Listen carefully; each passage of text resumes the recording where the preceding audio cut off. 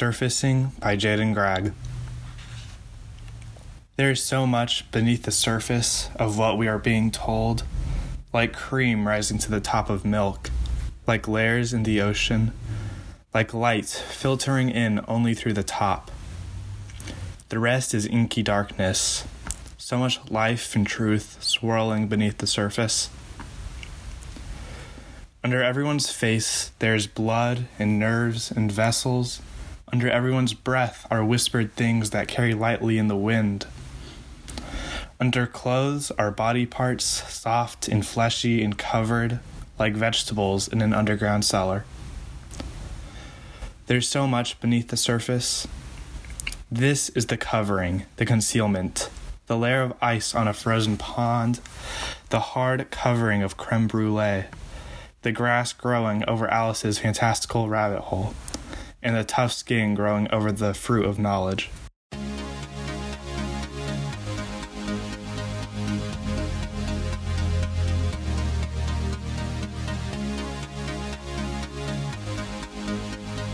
Did you hear? This is your Johnson County Library Insider.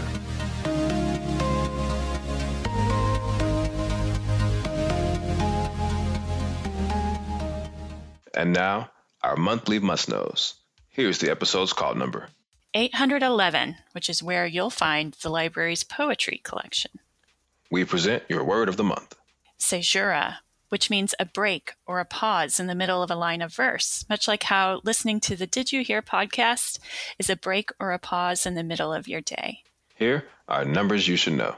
4,463, which is the number of volumes in the library's poetry collection. This includes 3,421 volumes in adults, 90 for teens, and 952 for children. And it's a number that's changing all the time. 103 of those were added just in 2021.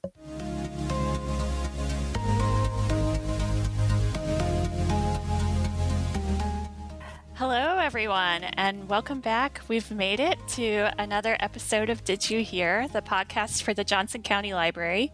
And this month, there's a lady in the host chair. It's Shannon from Central, and I am here with the rest of the podcast crew.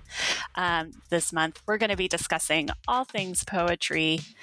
And when we were planning this episode, to connect with that poetry theme, I asked everyone if they would be willing to write and share a haiku with us as part of their introductions. We haven't shared, so I don't know if anyone listened to me with this idea or not, but let's go around and introduce yourselves and remind us all who you are and maybe share a little haiku. So, Dave, you want to go first? Oh, no. Yes, I'm going first. I just remembered that we had a haiku, and I'm scrambling to find where my haiku is. Oh, no. Can I steal Dave's haiku? Oh. I could jump in if you need to find yours. Yeah. Charles, please, save us all. So this is Charles, everybody. You may remember me as the previous host. Glad not to be the host on this episode.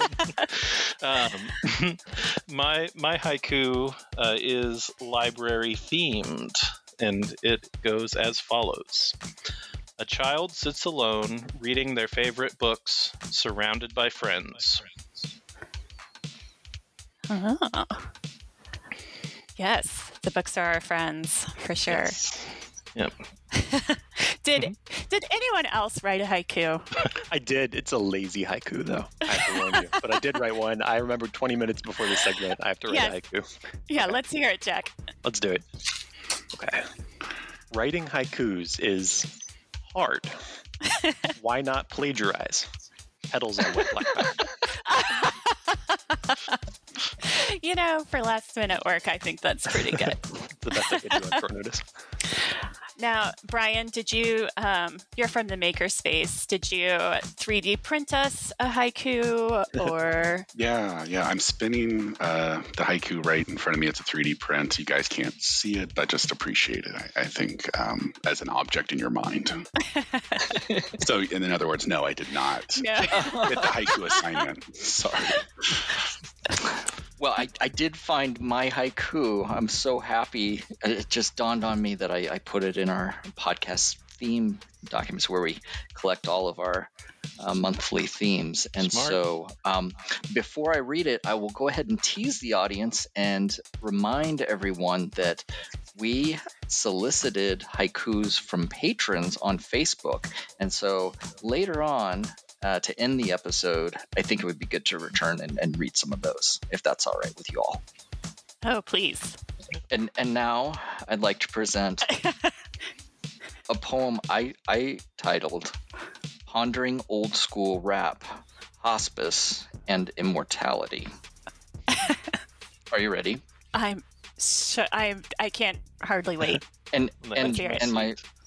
my school is spelled SKOOL, so you know that this is legit. Okay. Old school rap ain't dead. Least that's what my mother said. Put yourself to bed. That was the worst. Oh my gosh. I love it. I had visions of that just killing, but that killed me and my reputation. You know what? We survived. We're gonna do it. So when I suggested this little assignment in the planning meeting, I was a little anxious about it because, you know, writing and sharing your own haiku might not be everyone's cup of tea. But I quickly learned that I did not need to worry because we have a crew of writers and English majors and forensic poetry champions, and I myself am none of those things. none of those things apply to me.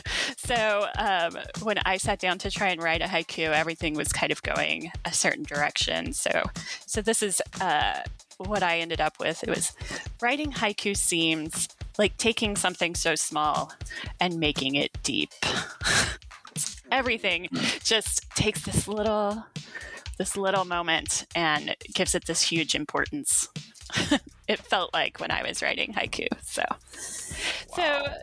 yeah, poetry, that's the theme this month. And we wanted to talk about it for a couple of different reasons. First, April was National Poetry Month. So right, and good closure, right? Yeah, we wanted to look back and see what happened at the library to celebrate poetry. But also, poetry will not be confined just to the month of April. It refuses. It says no. And so there are still poetry events coming up that we wanted to share with everyone. So, Jack, last month you talked about the Walk and Read program, which was for some of our younger patrons, but the library just wrapped up an immersive poetry experience that was very similar for some of our older patrons. That's right. I had a nice conversation with Cassandra Gillig over at Leawood Pioneer. Take a listen, folks.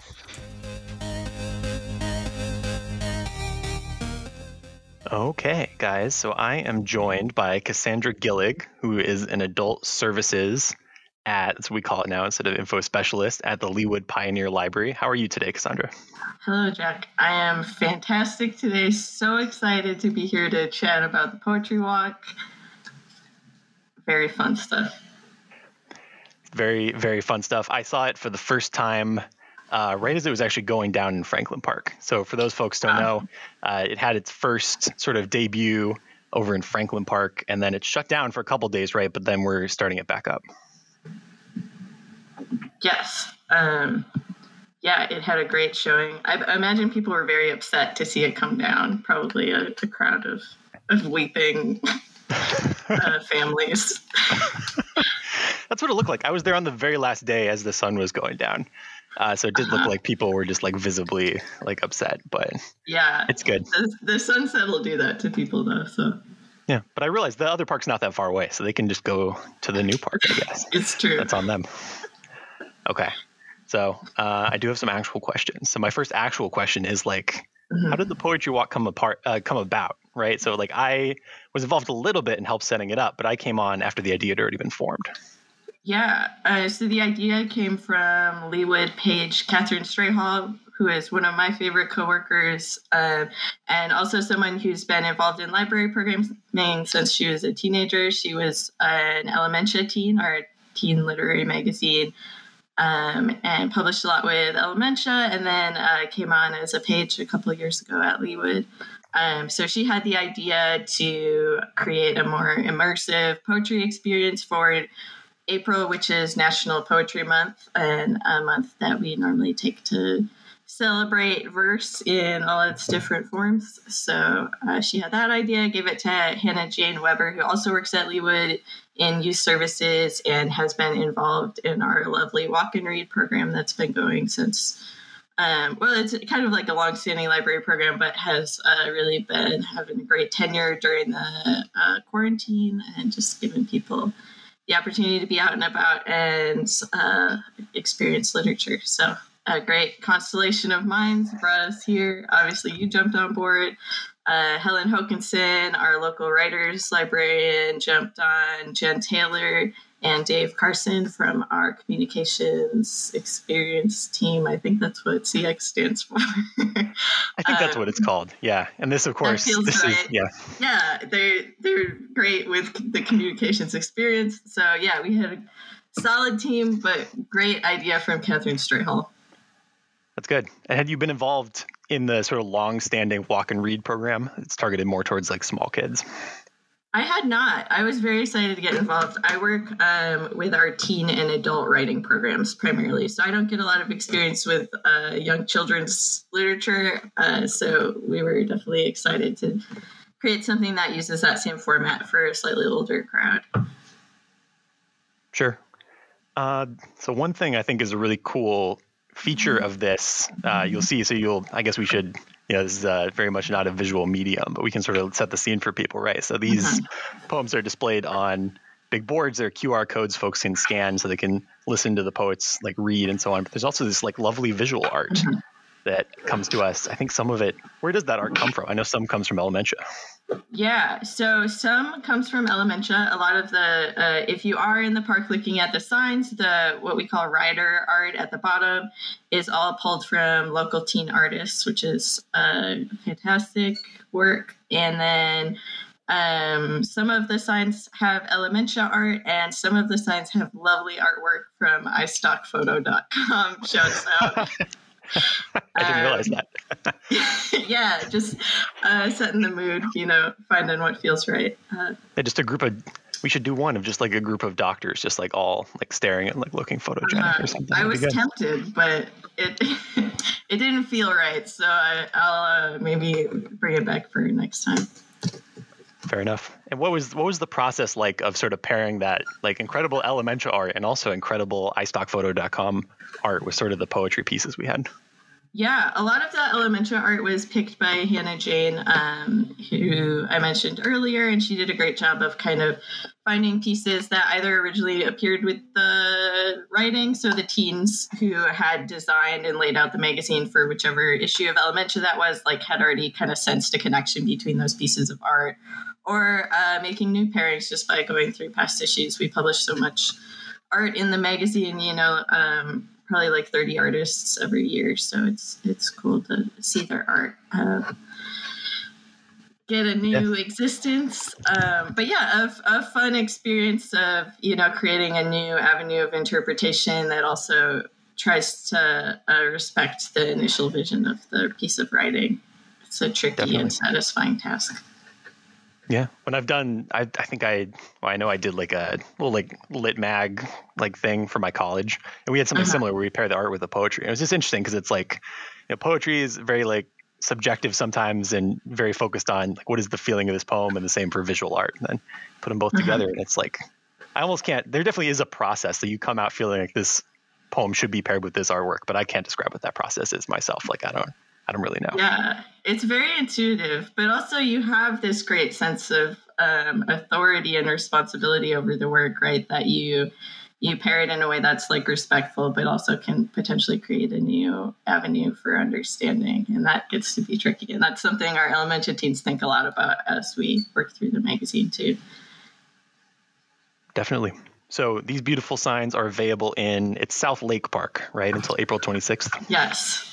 Located extremely close to the Central Resource Library, I have heard. So go take a gander, have a blast. For all you experience Central some Resource folks out literature. there. Yeah. Yes, or travel to it. It's worth it. Yeah. What are we doing with these signs once we take them down? I know there's been it's not nailed down yet, is it? Yeah. I think that they will have a new life at some point. So we encourage patrons, if you can't make the poetry walk, to stay posted, because they may pop up sometime in the fall or at another library function, perhaps outside of your local library branch. We're hoping to keep this poetry circulating in the community.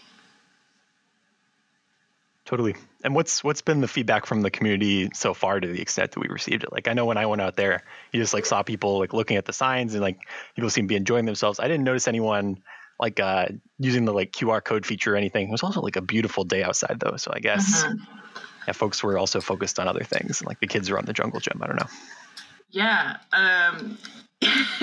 I think it's been overwhelmingly positive. I was out there and kind of chatted with some people who are looking at things, and we've gotten some great messages through our library email and social media. Just people, I think, enjoying having something to do outside since the weather's finally getting nicer. And who doesn't want a new experience right now? I know I would do anything to have something slightly different happen in my life. So right. Poetry Rock sounds good, you know?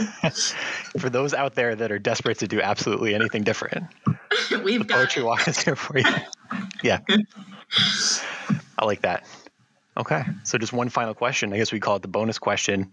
I mean, I love bad poetry. I've never felt like I understood enough about good poetry to really appreciate it, but I feel like I can appreciate a good bad poem. Do you have a favorite bad poem? A favorite bad poem? It's all right if you don't. I have maybe least favorite bad poems. My favorite bad poems are probably poems I have written. I would say that's probably it. But I think my favorite things are not bad; they are good, and that's why they're my favorite. For me, it's strict. I don't know, so I'll throw mine out there. Like famous old poem, 1800s. I think it's called "The Tragedy of the Tay Bridge Collapse Disaster." It's like an ode to a collapsing bridge, and it's wonderful. It has automatopoeia that shouldn't be in there. It's wild. I recommend everyone look it up. It's by some like Scottish guy. That sounds good. Yeah, I don't know if it's good or bad, but it's something. Can't wait to look it up. For some reason, as you were talking, I thought of, did you ever read in college the poem Goblin Market? No. What is that? Goblin Market is a like 19th century poem about these women who go to a market that has goblins at it. A classic of literature. I highly recommend. The goblins are popping, the market's going on, people are having a wild experience. But that poem is not bad, it's just good. I can only recommend Goblin Market. Gotcha.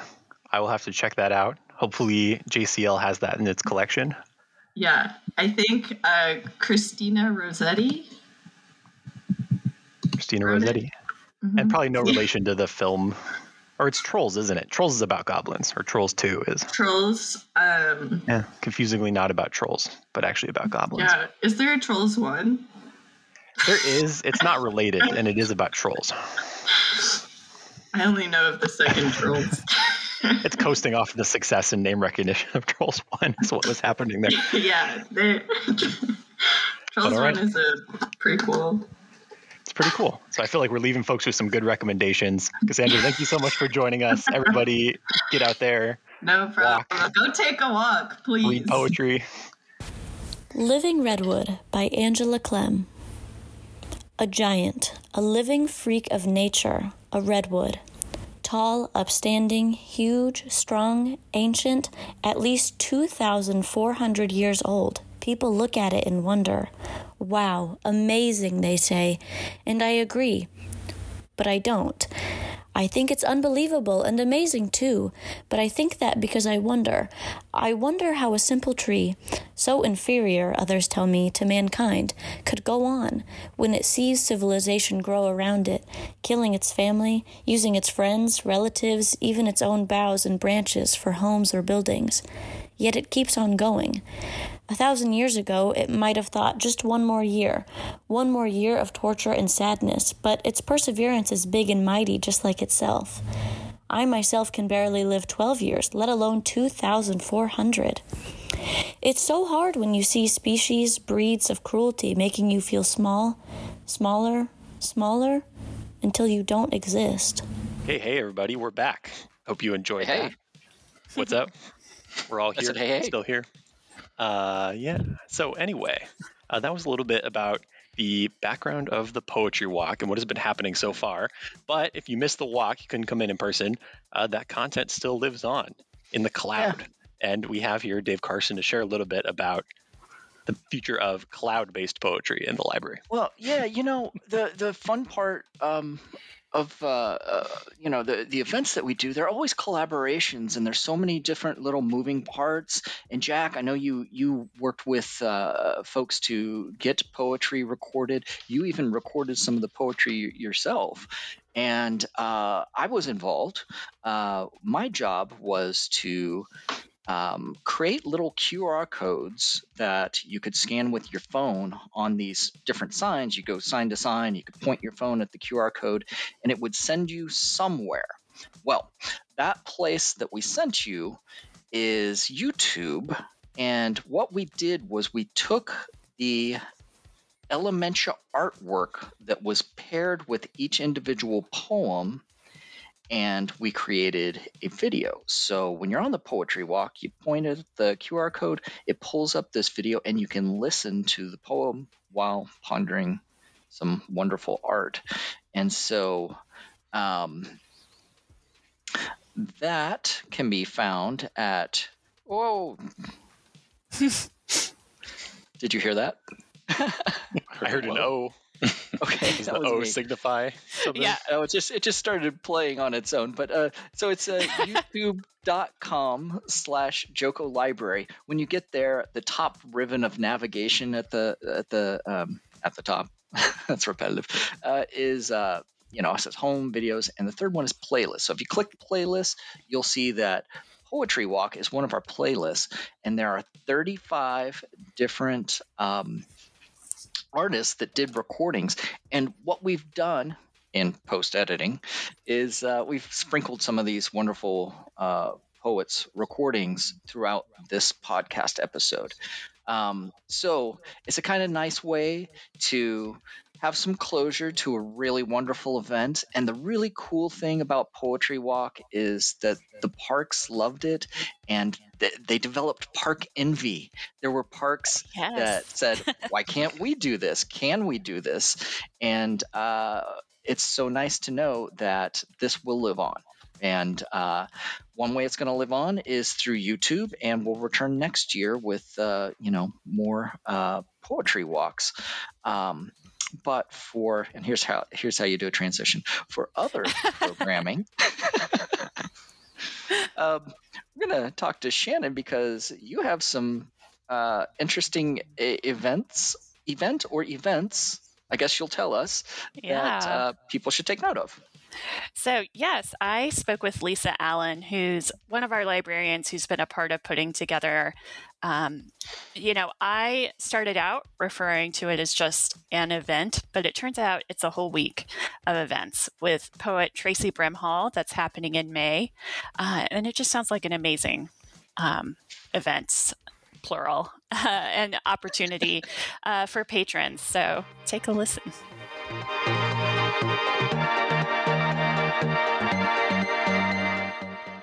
Hi.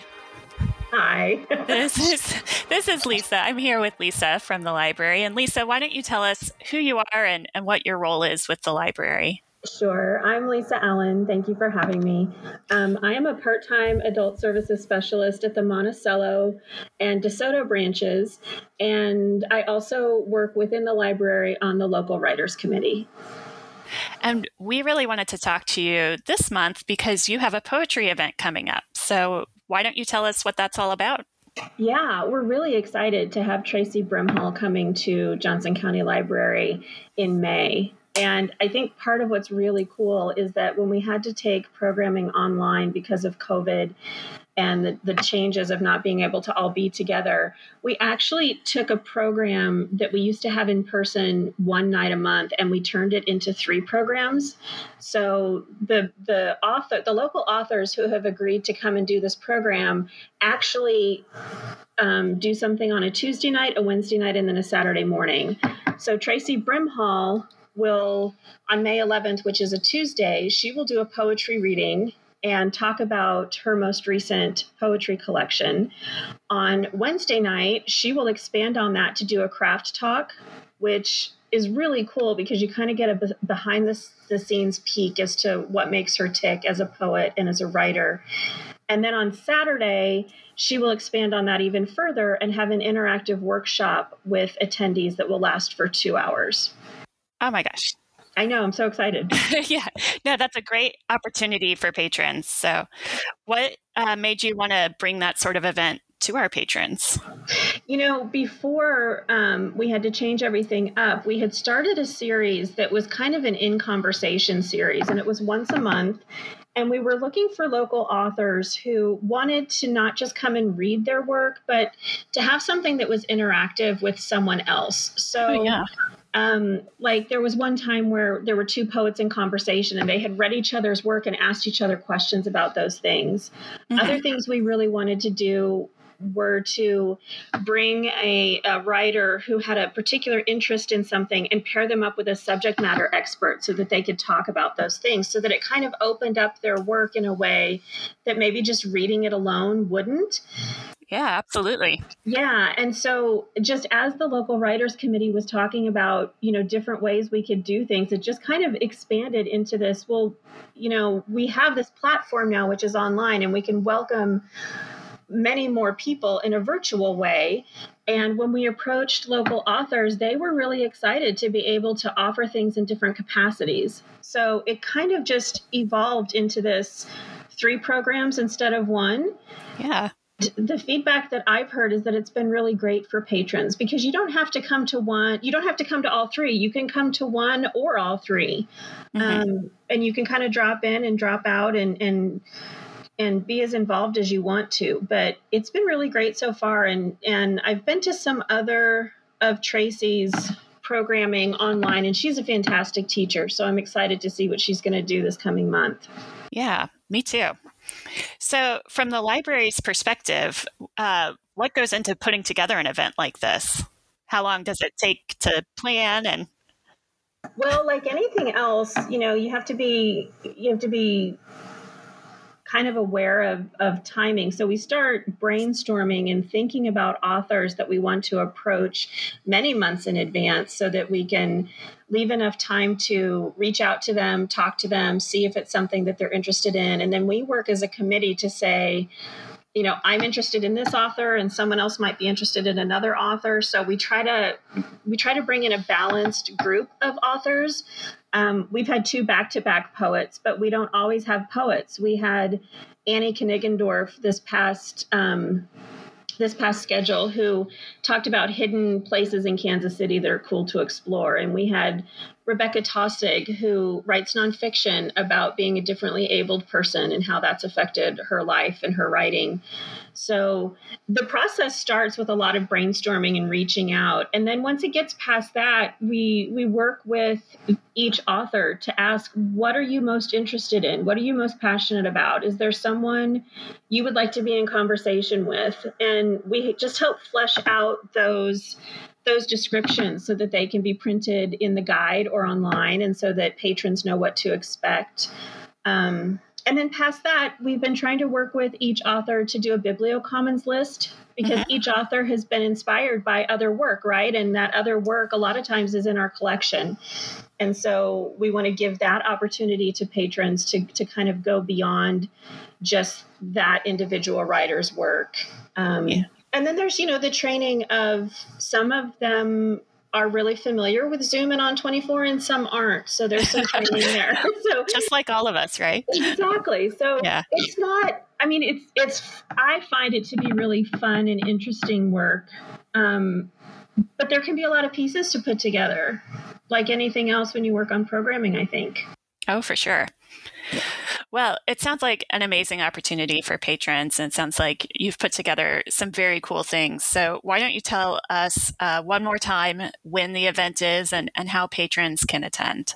Yeah, so Tracy Brimhall is going to be joining us for 3 events the week of May 11th. So on Tuesday evening of May 11th from 6:30 to 7:30, she will do a poetry reading of her most recent collection. And something tells me she'll probably pull in some other work, but I don't know for sure. We don't vet the work that they're going to read. But I just want to interject here that Tracy is also an essayist, and she has won awards for fiction, and she's also written a children's book. Oh, wow. I would encourage patrons who think that maybe because we talk about poetry a lot in the description, that they wouldn't maybe resonate with that. I want to encourage them to maybe give her a try, because she is so talented in all of these different genres. So anyway, back to this. Oh, yeah, sure. Yeah, she'll be doing a reading on Tuesday, May 11th. On Wednesday, May 12th, from 6:30 to 7:30, she will do a craft talk where she kind of digs into the writing of those poems and kind of her process and what all that means to her. And then on Saturday, May 15th, now this changes a little bit. The first 2 are in the evening. The Saturday workshop is in the morning from 9 until 11. And because that goes 2 hours, it can be interactive.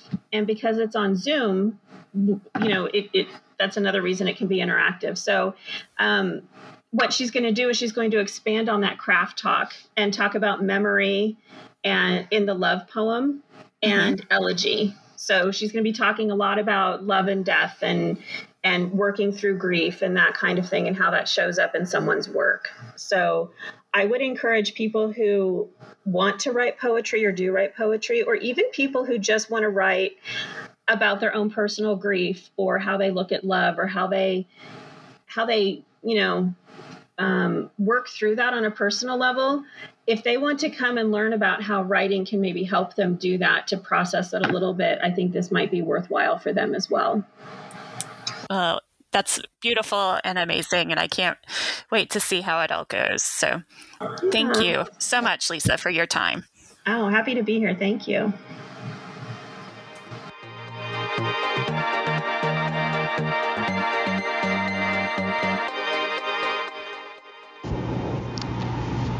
Aloe vera.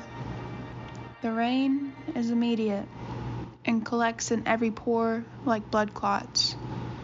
For this moment, coiled, small, a child's figure shaking sleep, I move. Pulsing water smudges the dented car hood 3 blocks down, and there is a caution to both of our actions. The robins on the power line clench the wire as if it were a thread of music.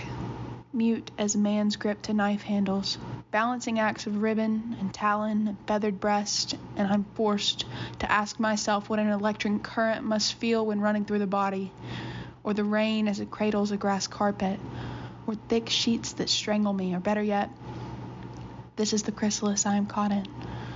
I murmur dreams through silk envelopes, born again as the chill of an autumn morning. All I know is that my fear can breathe. All I know is the word we use for this kind of dying runs my tongue with needles. Sometimes I forget things stop happening after they stop happening. An earthworm brought to topsoil by a wad of spit. Broadcasted lights on the empty stadiums.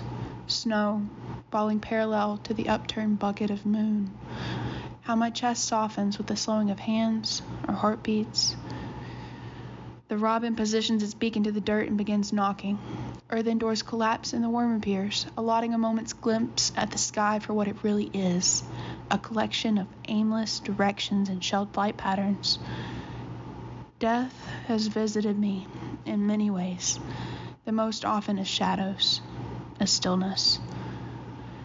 Rain dampens everything into a lullaby like a diluted memory.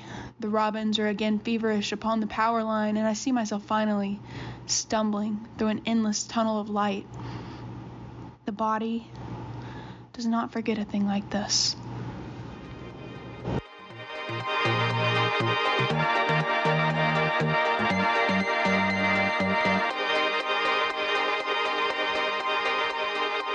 Brian, you're with the Makerspace, and when thinking about how we could include you, I think we had the idea that visual art is like visual poetry. So what did you do this past month? Well, we had an interesting project that I wanted to talk about. So yeah, we kind of crammed it in here to the poetry. It works, theme. though. It works. Yeah, and it is an interesting project. We had someone contact us wanting to 3D print a statistic. So when you kind of think about that, you have, it's particularly the COVID death stat. So it's a graph that has a bell curve to it. And we had an artist contact us wanting to 3D print that and revolve it and basically make a musical instrument out of that. So you have the 3D print, he's making a cast of that and casting porcelain and making a bell. So this is the interview with Jason Lips about that process.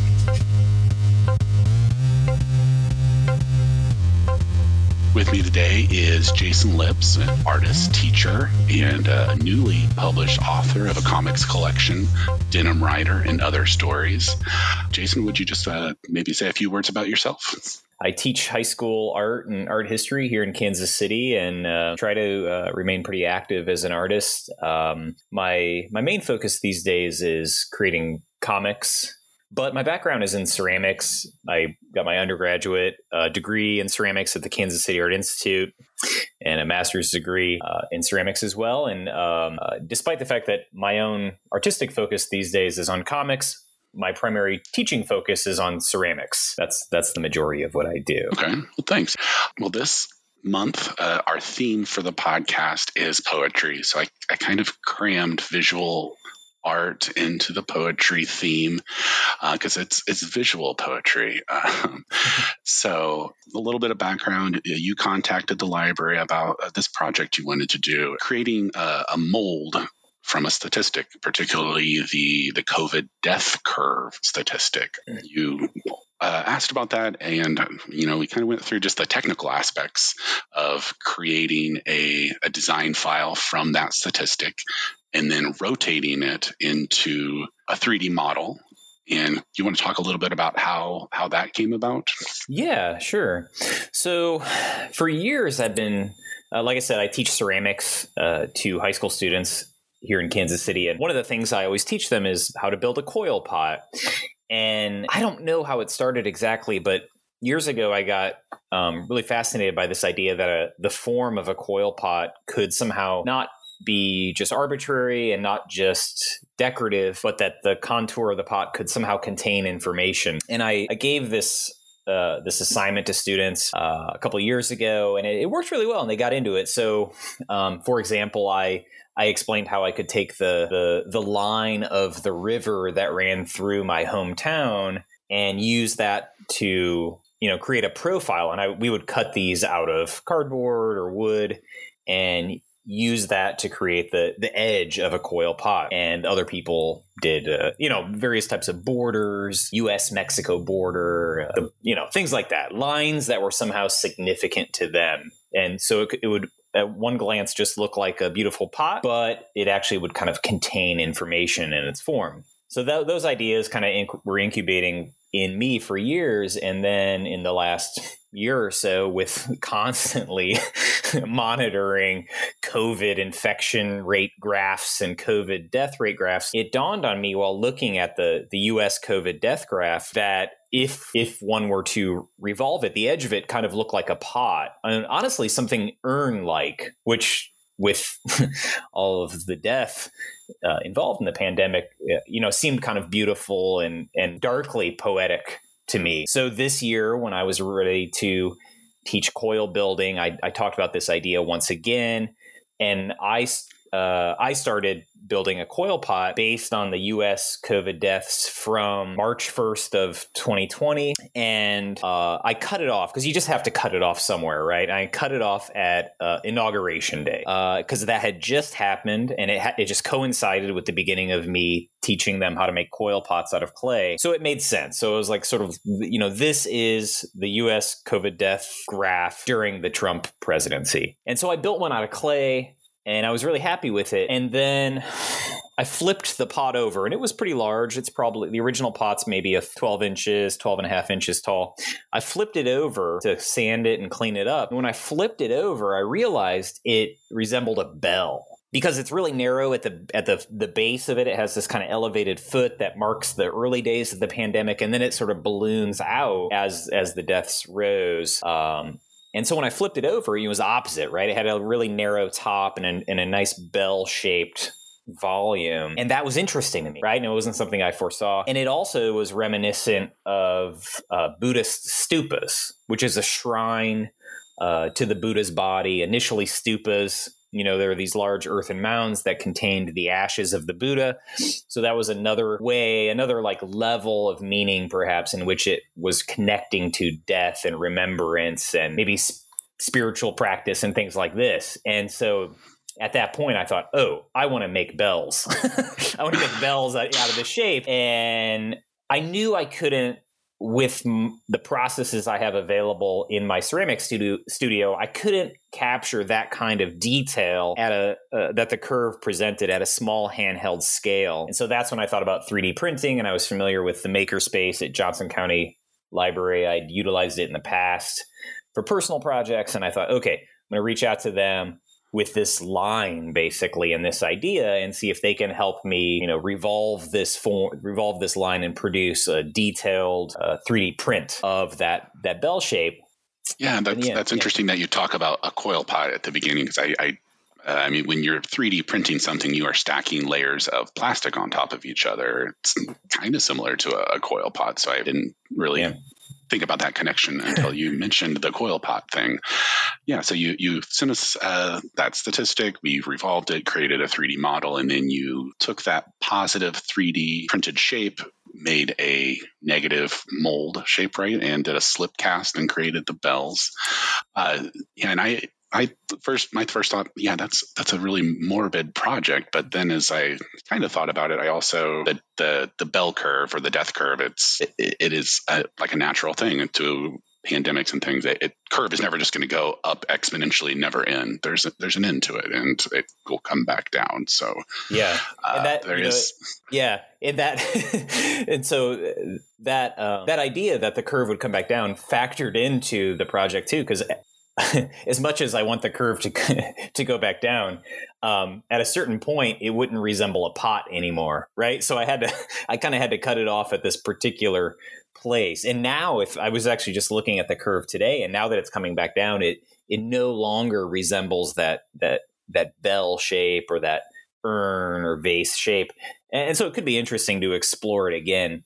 I've been slip casting these in porcelain, and I'm just starting to get some out of the kiln, and I'm playing around with different glazes. And what I'm, the idea, and I don't know where it will end, but the idea is that in some way a song for the dead, could be played, right? Like hopefully a kind of beautiful, bell chime song for the dead. And I'm not sure where this will go. I have found already that I can control how thick the porcelain is. And so the thinner the porcelain, the higher the pitch, the thicker, the more dull the sound. So there is a little bit of control in designing the instrument. I'm not a musician, so I'm not sure where it's going to go.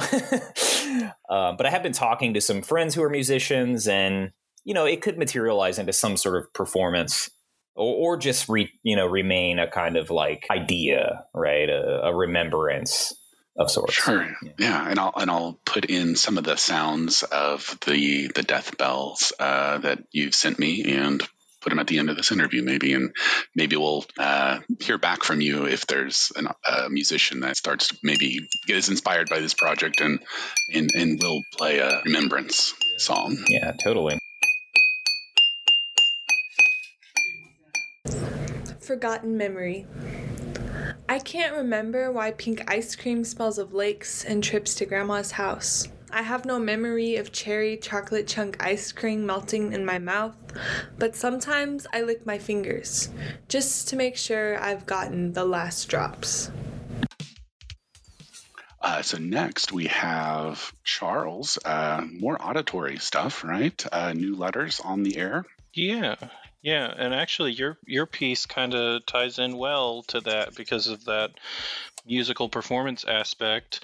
I spoke with Angela Elam this month, the host of New Letters on the Air through KCUR, a little bit about the history of the program, from its origins as a combination art form of spoken word, literary readings combined with music to now what it is in the current day of more like an interview based with authors and poets. And we had an interesting conversation about the history of her time with the program.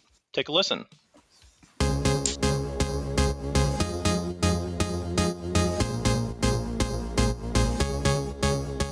Today, I have the privilege of having a conversation with Angela Elam, the host and producer of New Letters on the Air. Angela, why don't you tell us all a little bit more about your background and New Letters on the Air for anyone who might not be familiar with the program?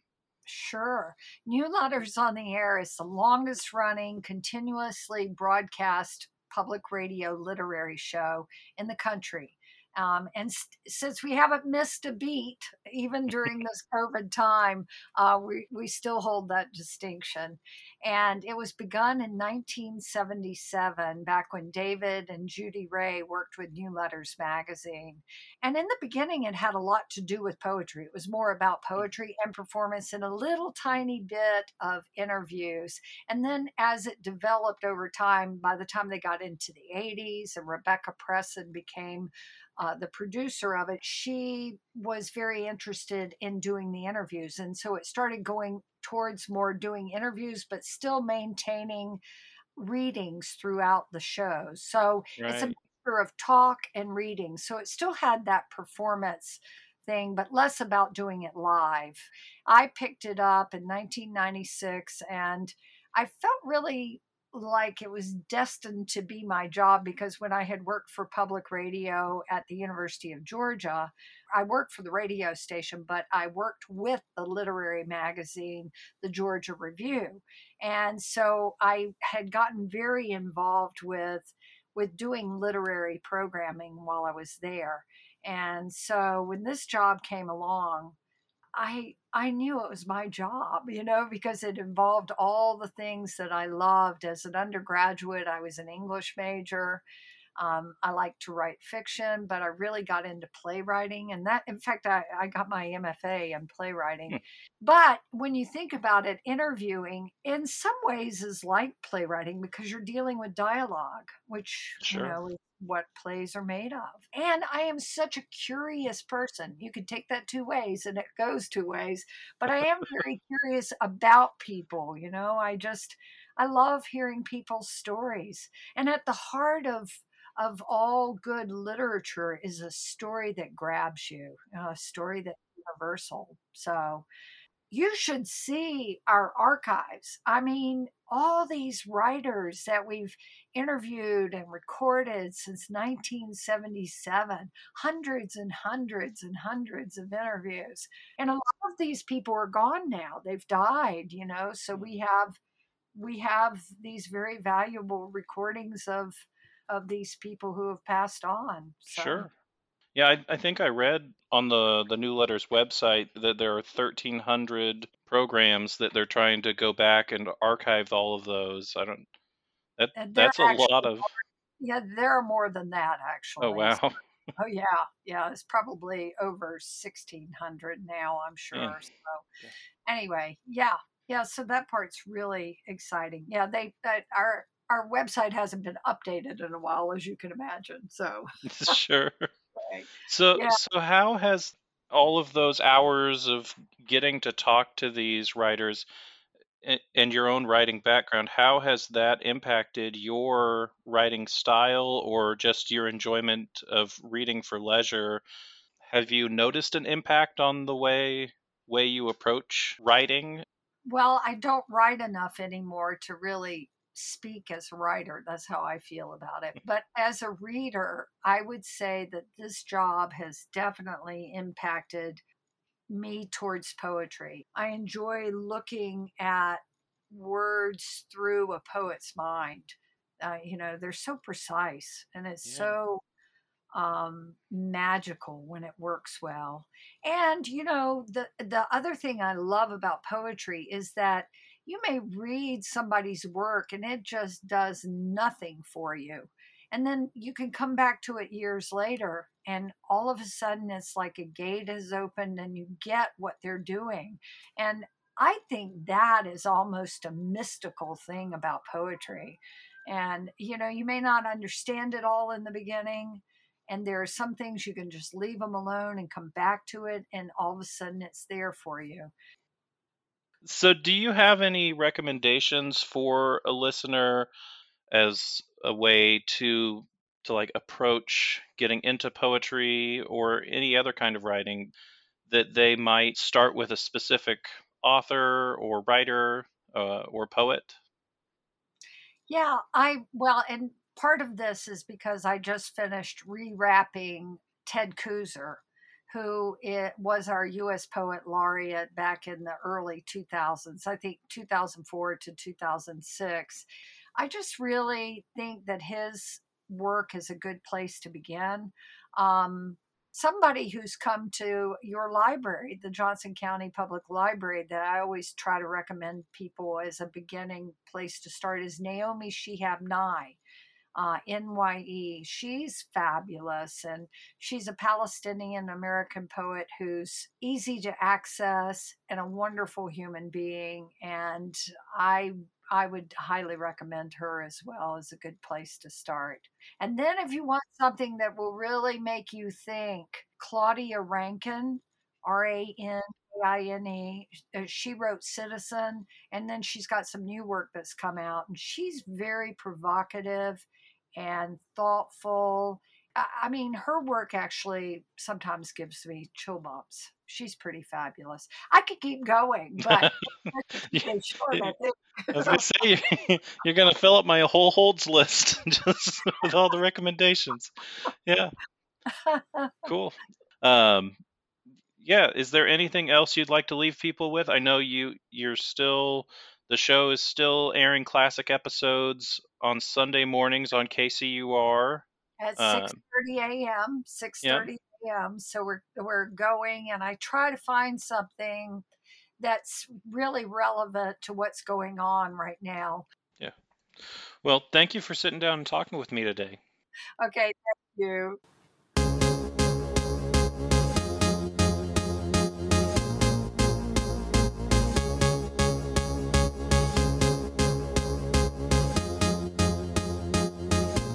Hey, thanks, Charles. And so to end today's program, we're going to have a read of some of the patrons submitted haikus. And so thank you to all of you that submitted haikus. A reminder that you can go to facebook.com/Joko Library, and that's where our wonderful Facebook page is, and there's a lot of great information to share, including these haikus. Here's the first one. So many books, and books to read. I didn't count the syllables. Is that a real? Yeah, I didn't either, but I'm going to trust that was 575. I'll allow it. Here's number 2. Goodbye and thank you, and into the return bin, another awaits. Oh, I like that one. Here's another one. This one comes from Lisa. Just one more chapter, then I will go straight to bed. Who am I kidding? I relate to that on a very deep level.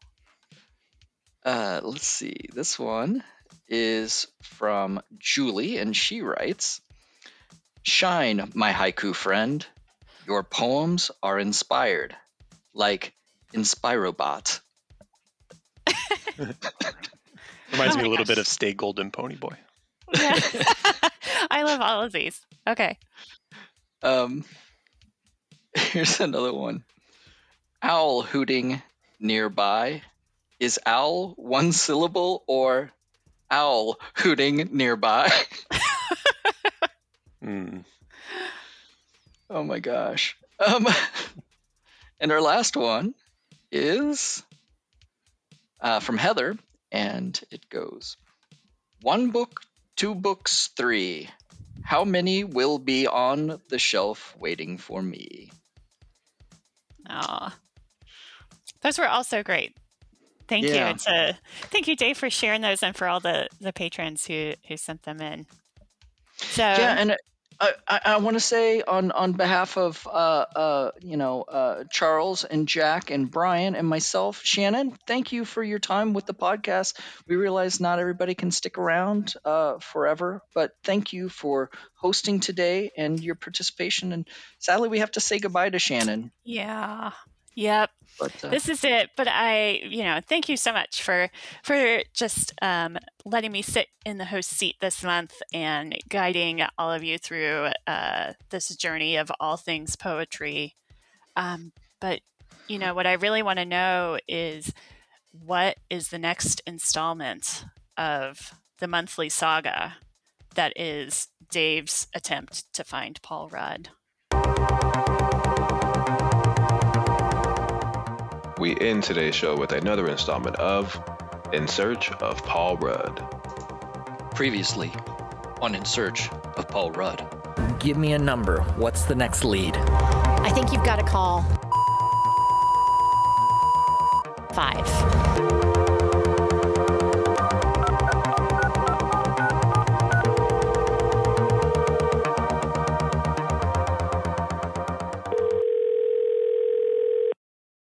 Hello?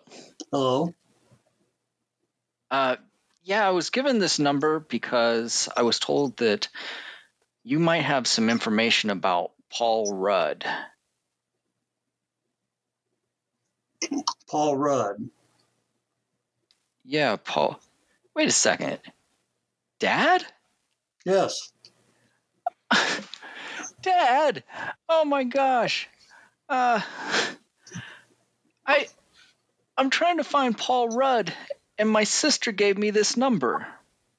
You're supposed to be the person has a special connection to Paul Rudd. You're going to break the whole case open. Do you know Paul Rudd? No, I don't know Paul Rudd. Oh, man. Well, you know who Paul Rudd is, right? No. No? So names. That's all right. Most recently, he starred as Patrick Mahomes' stunt double in a State Farm commercial. Okay. Yeah, he's been in a bunch of movies and things like that. But do you don't have his phone number? No. You don't have his email address? No. Well, thanks anyway. Yeah, it doesn't look like I can help you. All right. Well, I'll just back to the drawing board.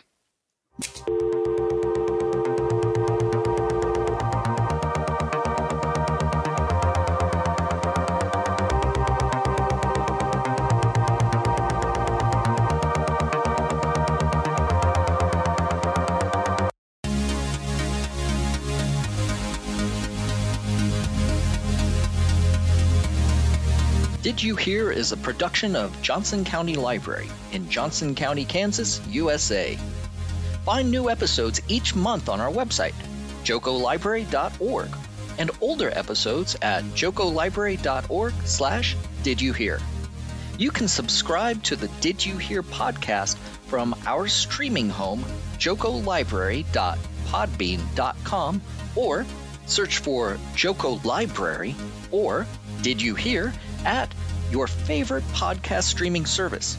Also, find us on Facebook at facebook.com/Joko Library, on Twitter at Joko Library, on Instagram, instagram.com/Joko Library, and check out our YouTube channel, youtube.com/Joko Library. We'd love to hear from you via email. Write to us at didyouhear@jokolibrary.org. Hear a brand new episode on the 1st of next month. Thanks for listening.